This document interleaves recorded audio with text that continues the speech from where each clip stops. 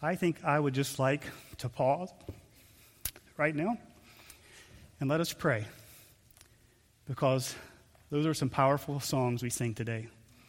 Our living hope. And God has a plan, and it's perfect all along. Will you just pause for a moment and give thanks to the Lord for his grace in your life? I'll pray, and we'll get started. Loving God, so often we approach our life and we think things are going so wrong and so backwards. But just from the text of the music this morning, we know it's your plan and your purposes, and you are sovereign God, you're in control. And I thank you for the truth of the music that we sang this morning, the songs that we lifted in praise to you. God, will you make these the prayers of our heart? There's so many things that we are struggling with today. So many doubts and fears and anxieties. Will you arrest them? Will you bring them in? And will you help us to follow you and trust you, I pray. And we give you praise today. Amen. Well, we're going to be in Acts chapter 7 today, so if you want to go ahead and turn there in your Bibles or on your device. I'm going to ask you, have you ever had to have a difficult conversation with someone? And perhaps you find yourself, you've been put in the position to tell someone something they don't really want to hear. It could be a manager as a job where you have to tell someone their job is ending, or some constructive feedback, or just really any number of scenarios there. Well, over the years, I've come to understand that that is not an easy place to be, to have to share something people don't want to hear. And it's one of the things that causes so many conflicts.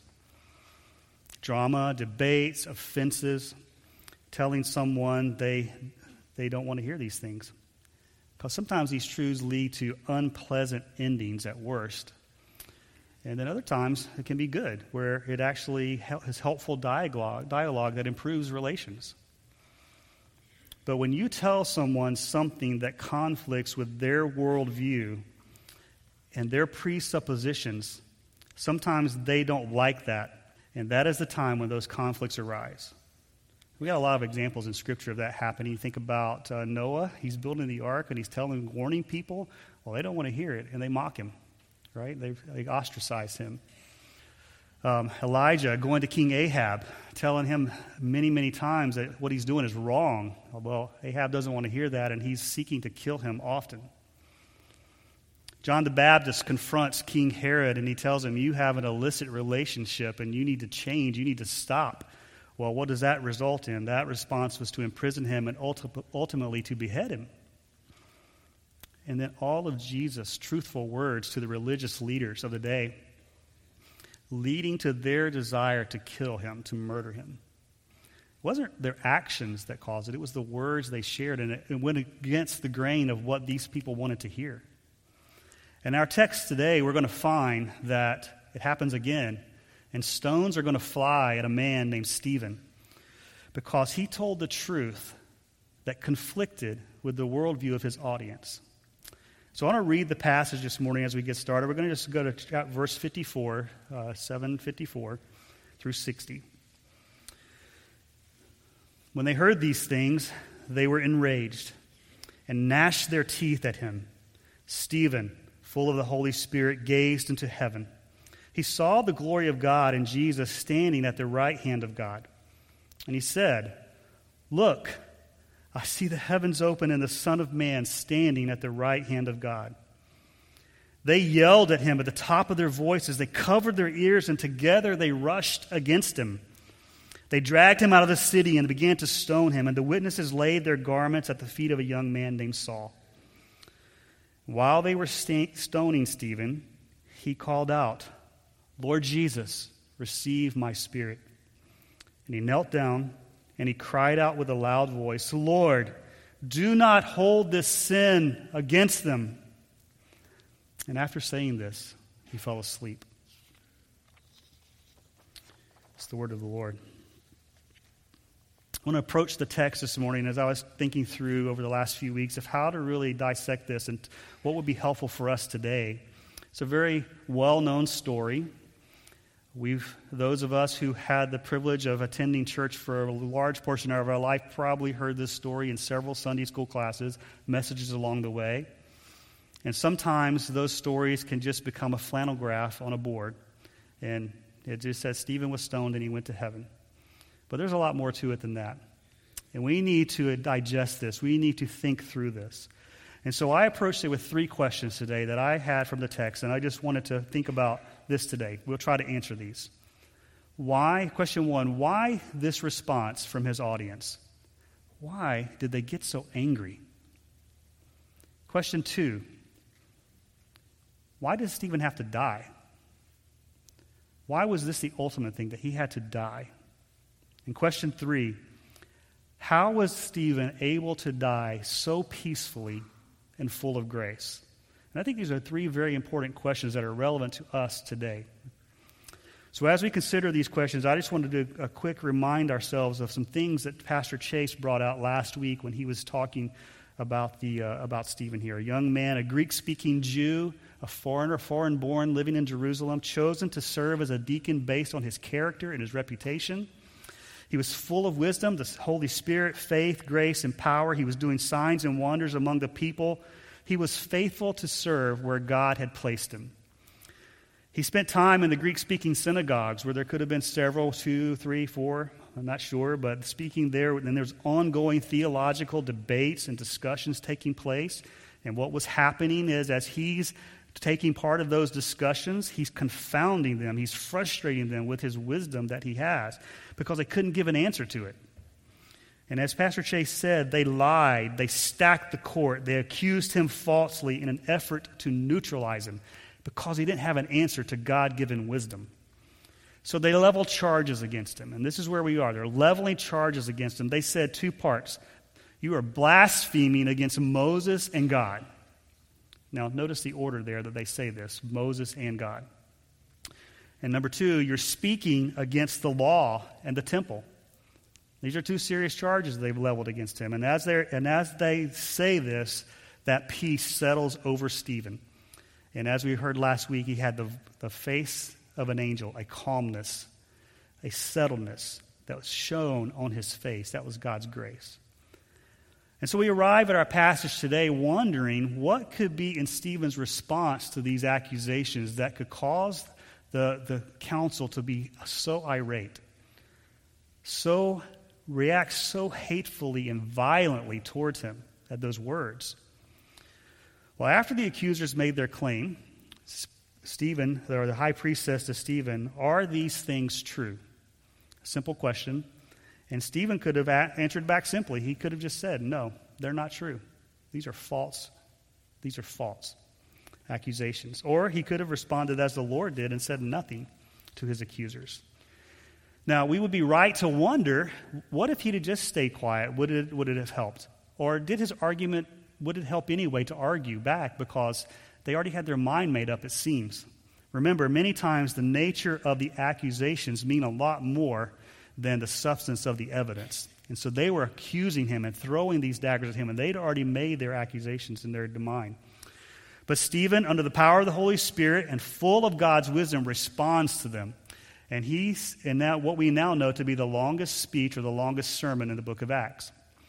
Now, time will not permit us to read through all of this. It's a long passage, so I'm going to encourage you to go home this week and in your time, read through this and follow the logic that Stephen lays out. But what we do find in his response is that I think he's living out what Peter tells us later is going to happen to us when he says, who then will harm you if you are devoted to what is good? But even if you should suffer for righteousness' sake, you are blessed. Do not fear them, and don't be intimidated. But in your hearts regard Christ the Lord as holy. And here's the key, ready at any time to give a defense to anyone who asks you for a reason of the hope that is in you.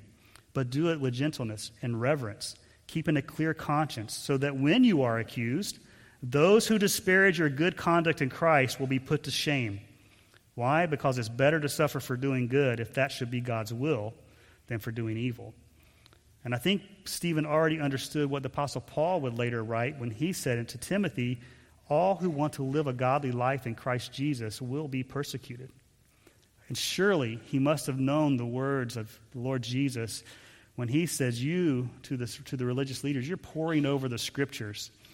And because you think you have eternal life in them, but they testify about me.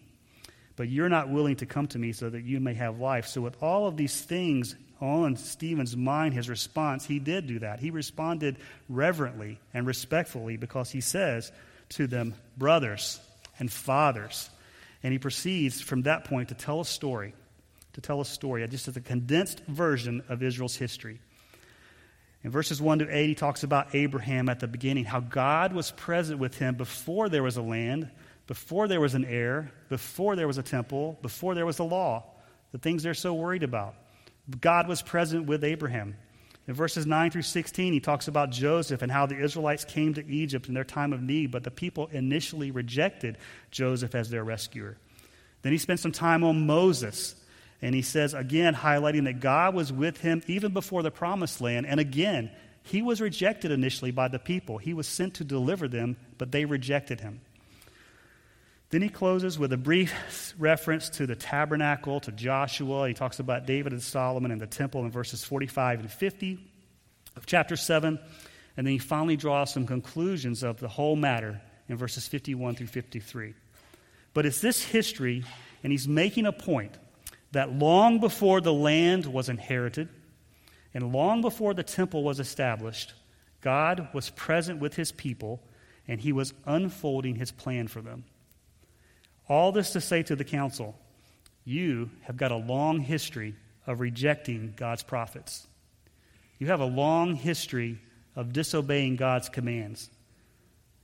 And you have a long history of you rejected Moses, the man you revere, and you're accusing me of now. Disobeying the laws of God, and here you are doing it again. Regarding the temple, this accusation about being opposed to the temple, he does remind them that at first, God had provided a mobile tent of meeting called the tabernacle to the children of Israel as they went through the wilderness wanderings. Later, a permanent structure was built in Jerusalem called the temple, and that's what they prized so dearly. It's important to remember that both were built according to God's will. Both were a gift to the people. But the argument Stephen makes here is that you're not wrong in constructing either one of these. And you're not wrong in worshiping there. I worship there. I love it there.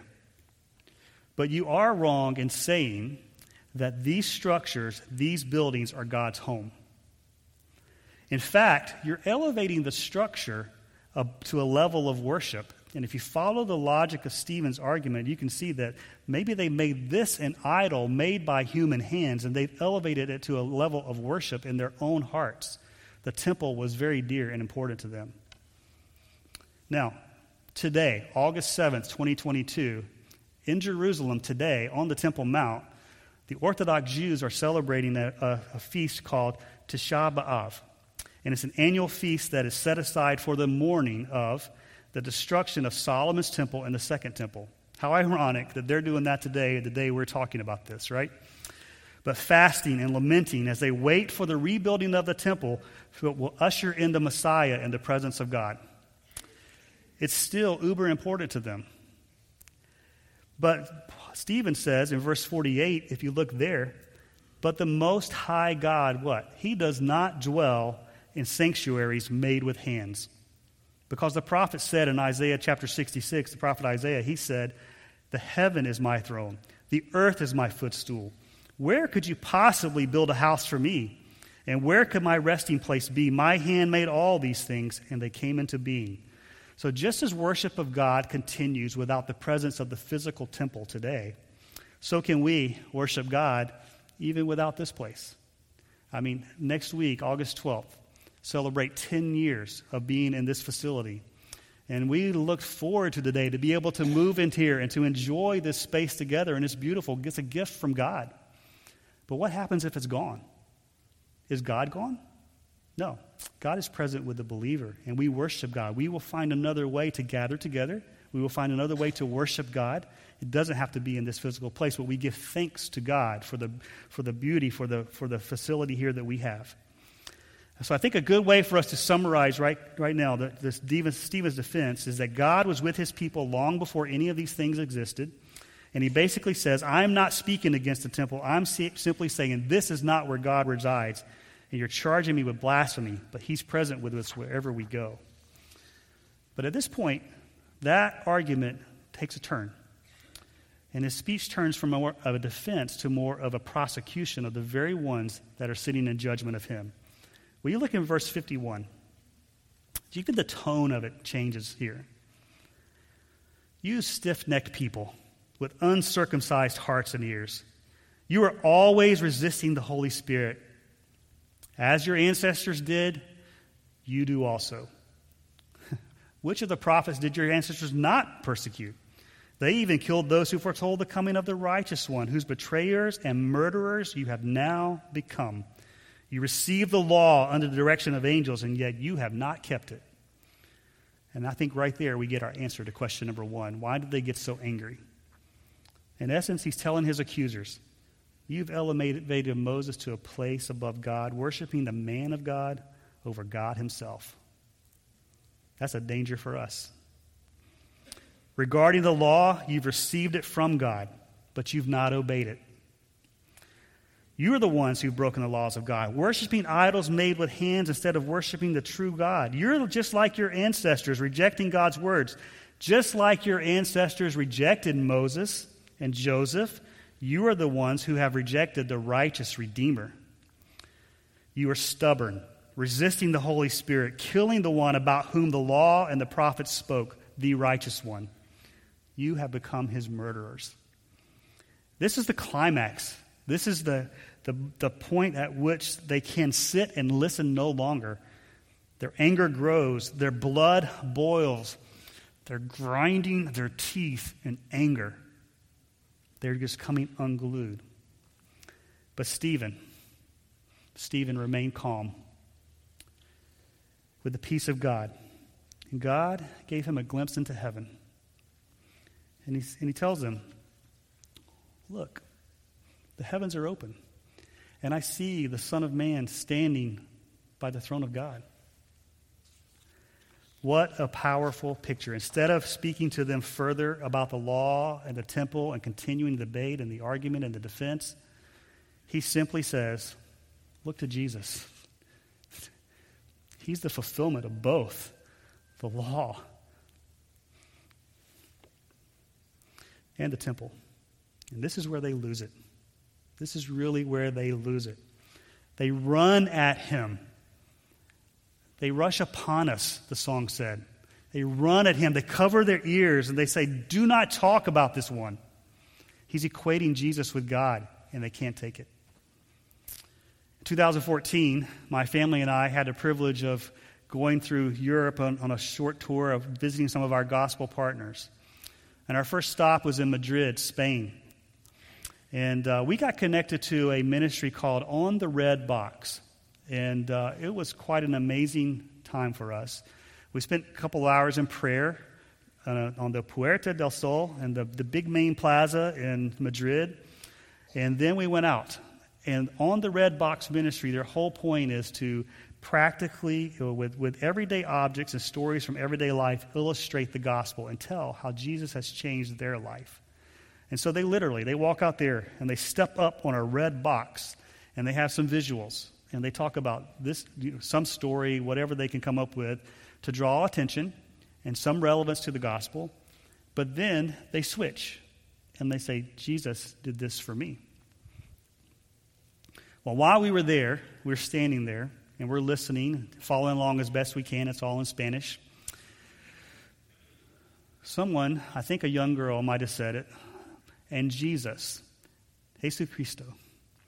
And at that moment, all hell broke loose around us.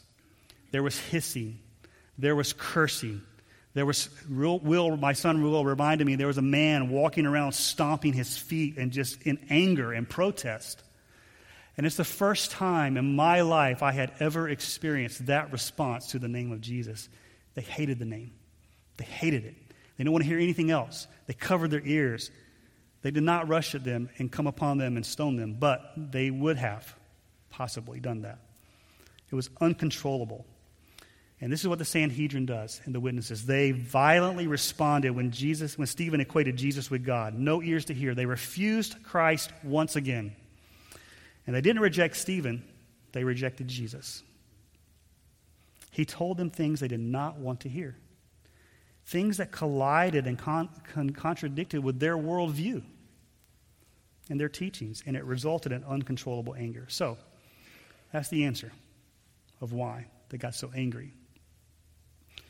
But then it caused me to think, okay, they're angry. Why wouldn't they treat him like they did Peter earlier and whip him and beat him and say, never speak of that again and go to prison? But they killed him. Why did he have to die? It was such a violent and wrongful death.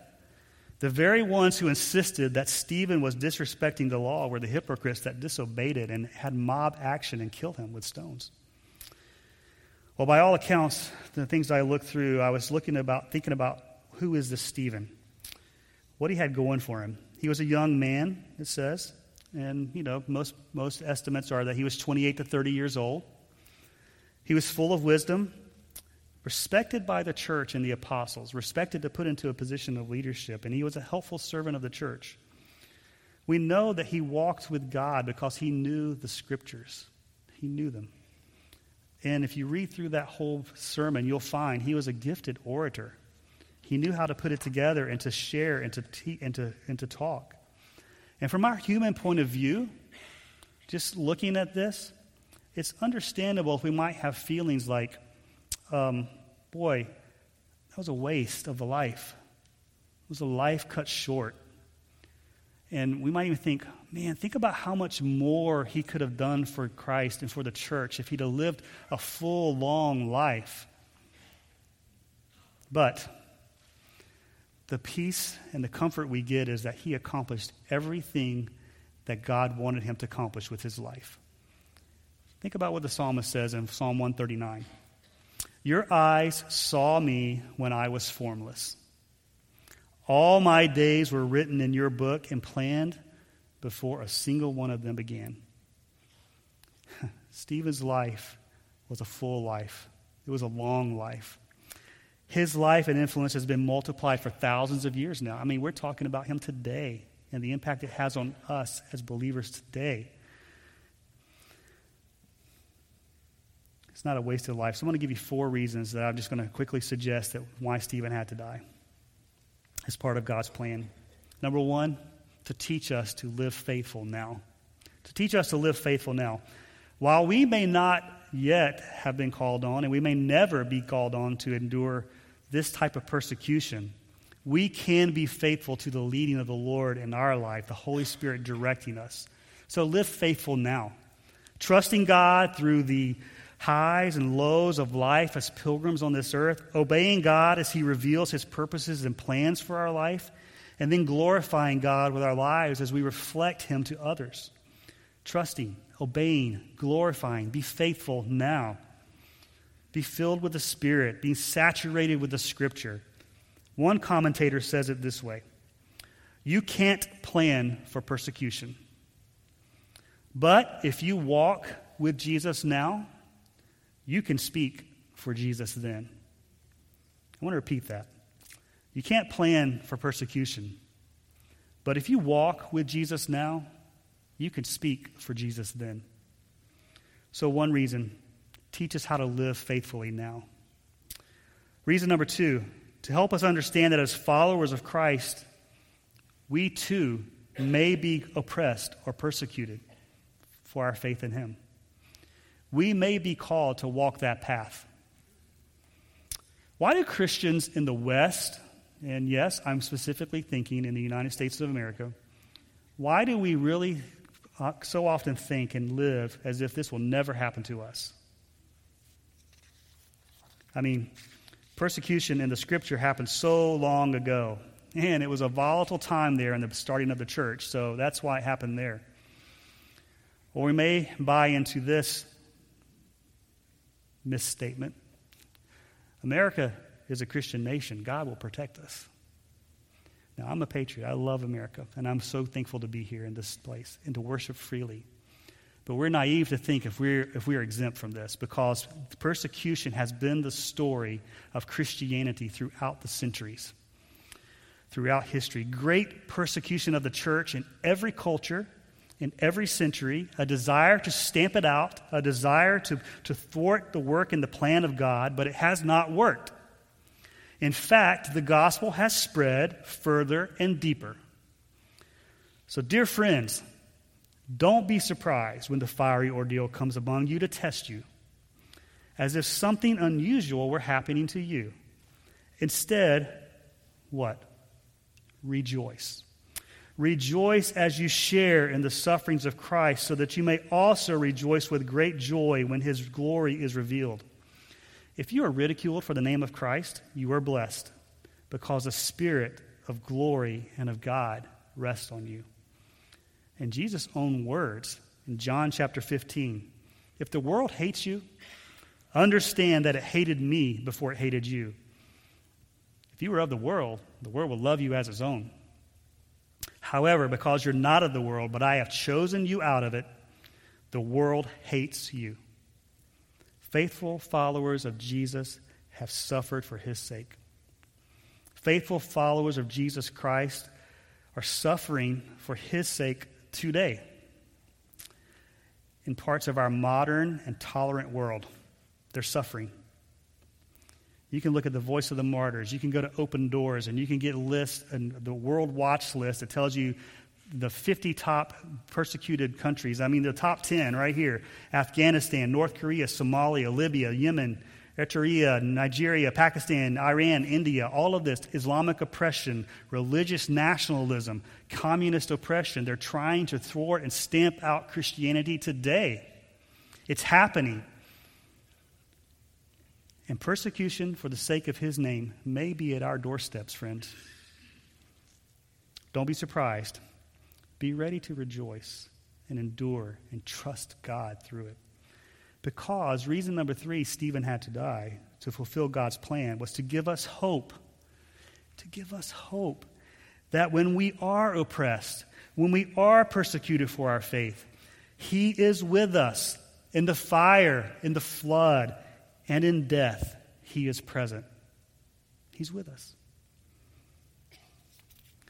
Jesus tells us, make up your minds not to prepare your defense ahead of time. For I will give you such words and a wisdom that none of your adversaries will be able to resist or contradict. You will even be betrayed by parents, brothers, relatives, and friends. They will kill some of you. You will be hated by everyone because of my name. But not a hair of your head will be lost. By your endurance, gain your lives. These words were not stated to frighten us.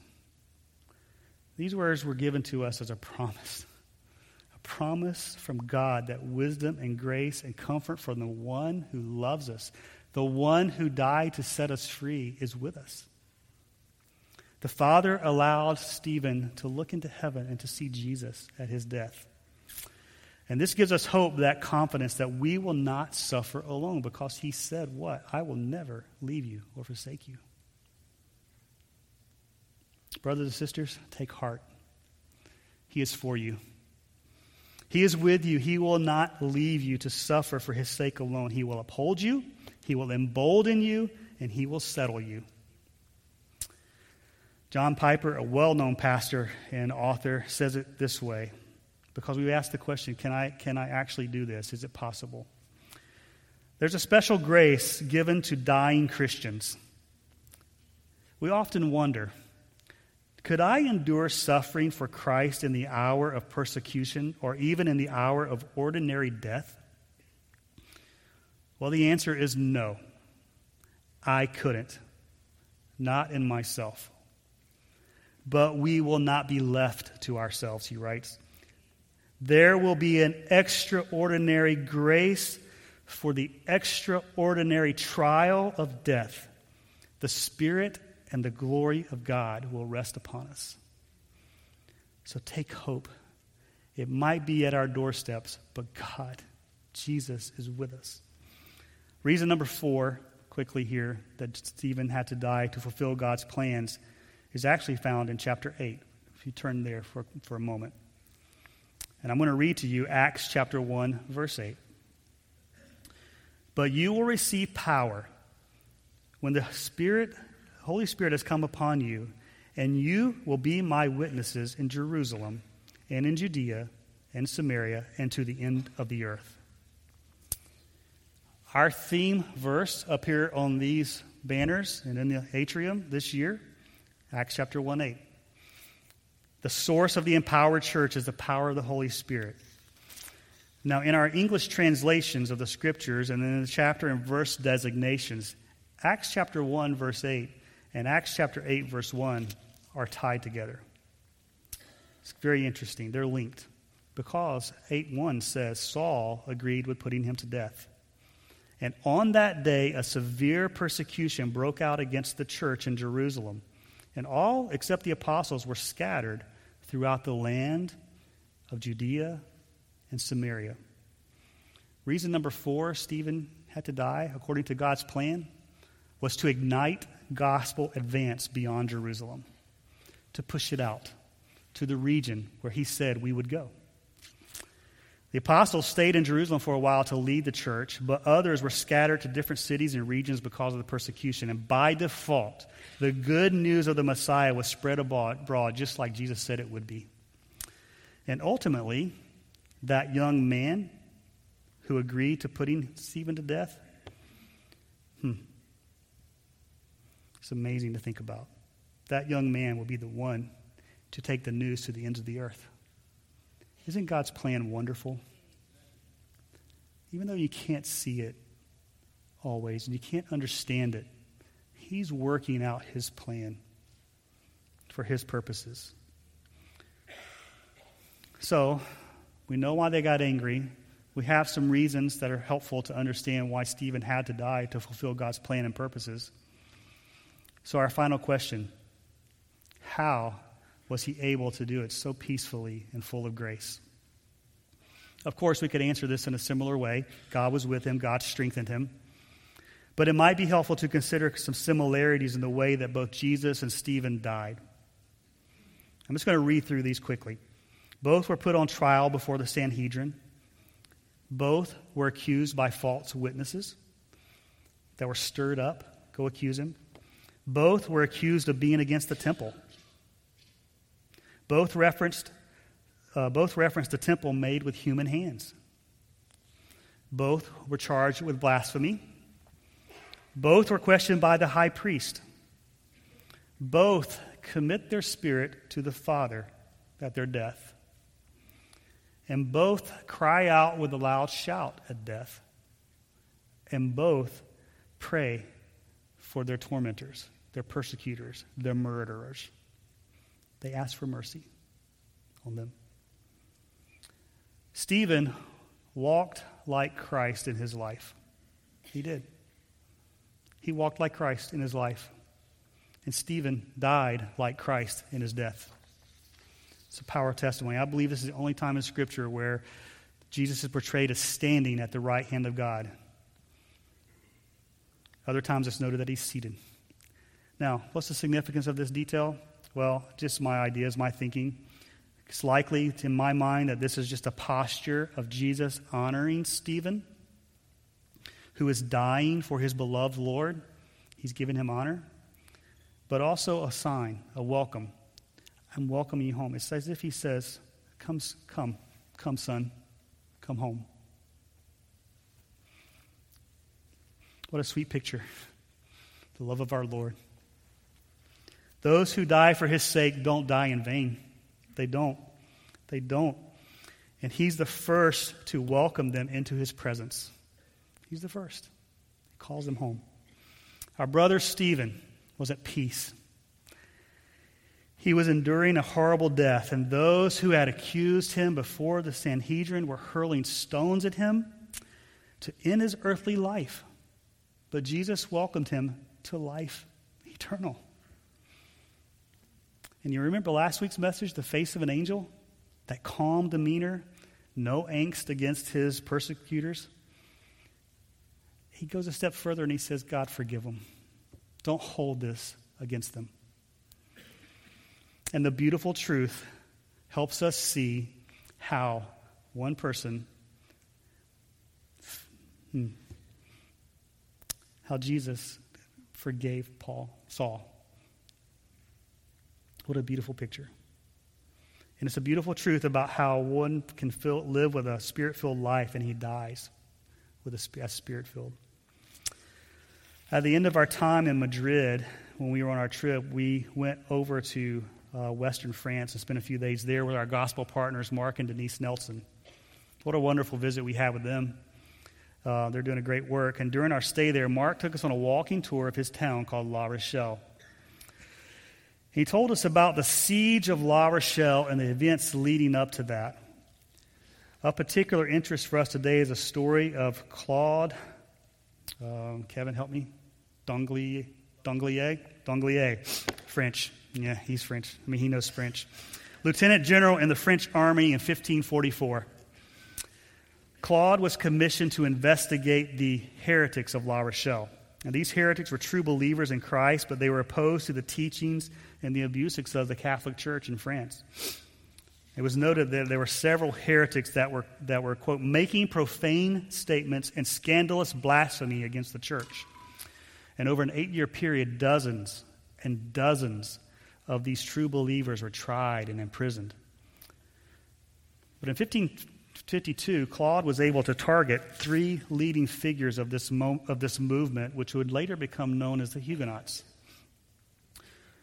These 3 men, Matthias, Pierre, and Lucas, were charged, tried, convicted, and condemned. And on May 10th, 1552, this is what happened. It's a public record. Matthias was martyred. He was very outspoken for his faith in Christ, so they removed his tongue, and then they burned him at the stake, burned him alive. Pierre, strangled and burned at the stake. Lucas, stripped to the waist, and he was beaten severely with a whip. He was banished from the city and left to die. There's no record of Lucas beyond that point. But in that moment of their death, they were all 3 welcomed home by their Savior. Well, Claude returned to his home after those events, and he writes that he went through his normal routines and went to bed. But he found sleep very elusive, very elusive. And he would later state that he was terrified with the images that entered his mind. He could not escape the faces of those he had condemned to their death. And what haunted him? He was haunted by their peaceful, contented look. Amazing. And for 6 nights, he could not sleep. With no relief in sight, he went to the home of a Huguenot Christian, and he just said, I need help. What is it with you people? I'm paraphrasing into modern vernacular here. What is it with you people? How can you die so peacefully when we're trying to get rid of you all? Ultimately, Claude became a child of God. Over the next several months, he had a big home in the city. His home became a regular meeting place for Christians. Every room was filled. The gospel was going out. People were being redeemed and saved and coming to his home for worship. The persecutor of Christians had become one himself. Was this something Saul, the persecutor, experienced? I don't know. But was he never able to escape the memories of Stephen and his consent to it? Whatever the case, he became a recipient of that grace. A recipient of the martyr's request that the sin not be held against him. Amazing grace. I think this is what Jesus was referring to when he confronted Saul on the Damascus road, and he says, why are you persecuting me? It's hard for you to kick against the goads. Maybe Stephen's death kept prodding this persecutor, pushing him, nudging him to the throne of grace. Well, I'm thankful for this historical record that Luke provides for us.